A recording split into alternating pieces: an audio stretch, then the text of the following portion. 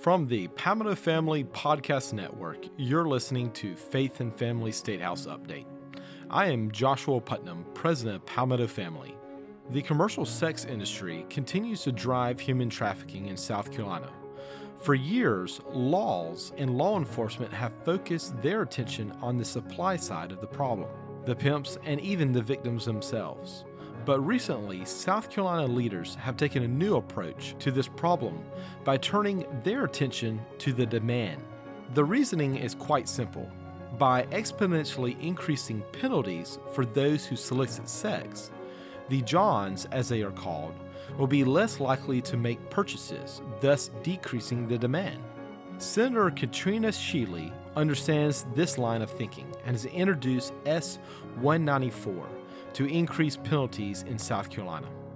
Here's what she has to say about the problem of human trafficking in South Carolina and how her bill will help alleviate the problem.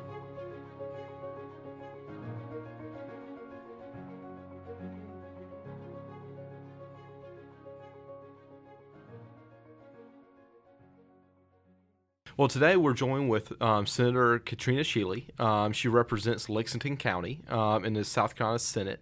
And we're talking about a very important bill that you've introduced this year that has already made its way through the Senate. It is currently in a House Judiciary Committee. We're hoping it's going to get a hearing this morning and get reported out to the House floor and hopefully get a vote maybe this week on that bill. And that bill is S-194.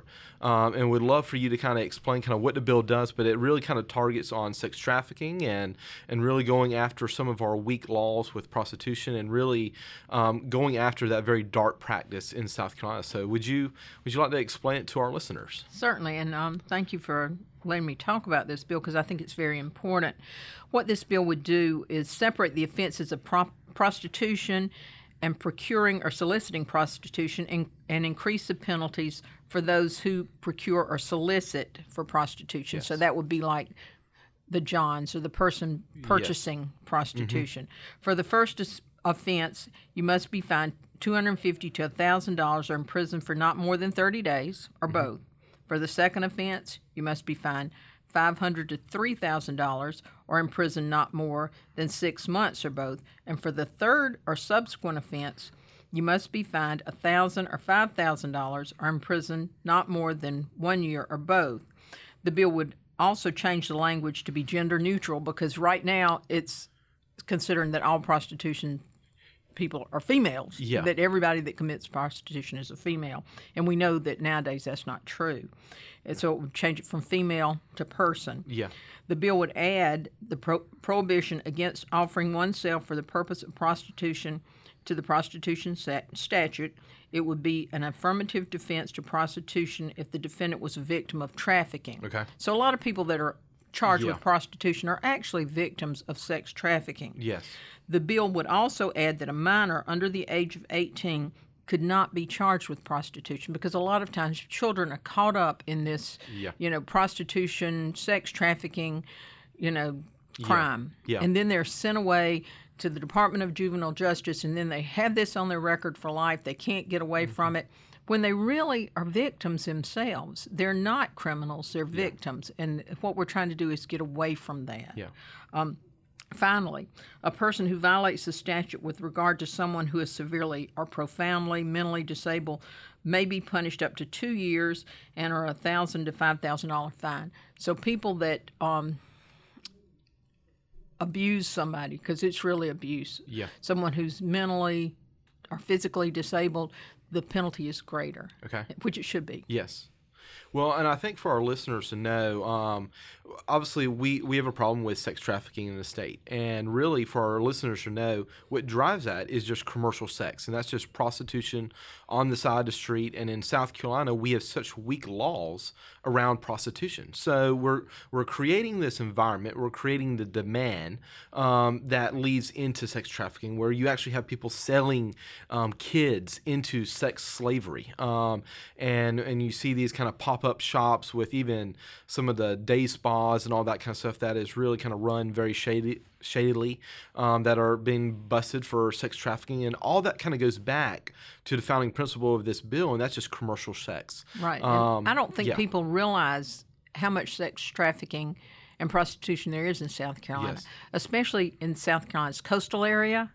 It's really, really bad, and it's children, and people are bringing children across state lines. Yes. They're bringing them into South Carolina.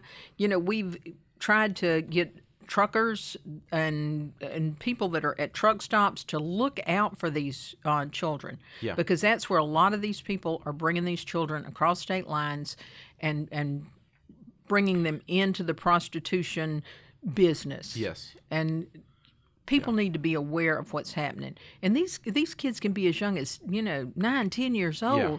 I mean, this is a crime. And first of all, these children are victims. They're not prostitutes. Yeah. They're victims. And I think that's important for our listeners to know how this bill draws that line between the person who is victimizing that person and really shows that that person that's in that industry is most times forced into that industry. It is not by their own choosing. So it draws that very distinctive line of drawing them into separate sides where we're not going after the person that is already being victimized, that we hopefully get that person into better treatment and rehab and get them back into society. And so we really commend your wisdom on making sure that we protect the victims and really see them as victims and see the people that are doing this horrendous crime to them and really going after them, because in South Carolina right now you can get a higher speeding ticket than you can with buying commercial sex, which is just kind of mind-boggling. We're one of the weakest states when it comes to that. I know Georgia and other states, they've been kind of reevaluating their sex trafficking laws and their penalties for commercial sex and really been aggressive about that. So it's really exciting to see your leadership on this effort to really kind of bring South Carolina up with what other states are doing, with how they're combating, and they're saying, okay, gosh, this is what's leading to sex trafficking. We really need to go after the root source, because sometimes in government we kind of look at, okay, well, this is the bad thing, we're going to kind of address that. But we actually never dive down and actually do our due diligence to actually figure out what's causing the problem. Right. What we've been doing is we've been putting the prostitutes, or what we call the prostitutes, in jail. Yeah. We've been making them pay the penalty a lot of times when they're children. Yeah. And these children can be rehabilitated. Yeah. What we've done is we'll put them into a system where they can be rehabilitated, where they can get services, where we can find an answer to their problem, get them out of the system, get them out of sex trafficking, help them, to turn their life around. Where in the past, what we've done is just throw them into the system, lock them up, put them in DJJ or some system where they're not. It's only going to get worse. Yes, exactly. When they get out, where are they going to go? They're going to go back to the streets. Yeah. Because they've got a record now. Yeah, and that's what the state is kind of victimizing those victims again. I mean, where they don't have ability to ever get out of that industry now, because we've added all these criminal records on them. I mean, for them to go find gainful employment that's not in the sex trade is almost impossible from that standpoint, because it's just bad kind of, on the state's part of really kind of going after the victims and not really seeing them as victims. Right. So what we're hoping is this morning that the House subcommittee is going to pass it out this afternoon. They're going to pass it out a full committee. And I've been promised, which I hope it's true, that tomorrow is going to go to the floor and we're going to get this done this year. Yes. That it doesn't go on any longer, so we can actually put this into work. And this is not a controversial thing. I mean, this is very clean cut. I mean, very clear, very precise piece of legislation. I mean, sometimes you can get bills that are very complex and deal with a lot of subjects. I mean, this is very tightly drawn. I think you did it on purpose and rightfully so, to make sure that it's just common sense. Yeah, what I've found is if you draw it like it's supposed to be written and you don't include too many things, you can get it done. Yeah. And something else for our listeners to realize is, with the opium epidemic, we've even seen stuff in the news where parents are literally selling their kids to pay off drug debts, which is just, it's horrible to think of that. But I mean, we're right now in society, even in South Carolina, we're suffering and we're seeing sex trafficking from many different angles. And that's so true. I think that's what's important about this bill. It moves us in that right step. And it's a great foundation that you're laying here. And it's exciting that it already have gotten out of the Senate. We've got a couple more days in the legislative session. We can get this passed, signed into the law by the governor. So we just want to, once again, to thank you for this. For our listeners to know, once again, it's Senate Bill 194. It's already made it through the Senate. It's in the House. Please call your House representatives and urge them to support this bill this year. Thank you very much. Appreciate your help. Yep. Thank you, Senator.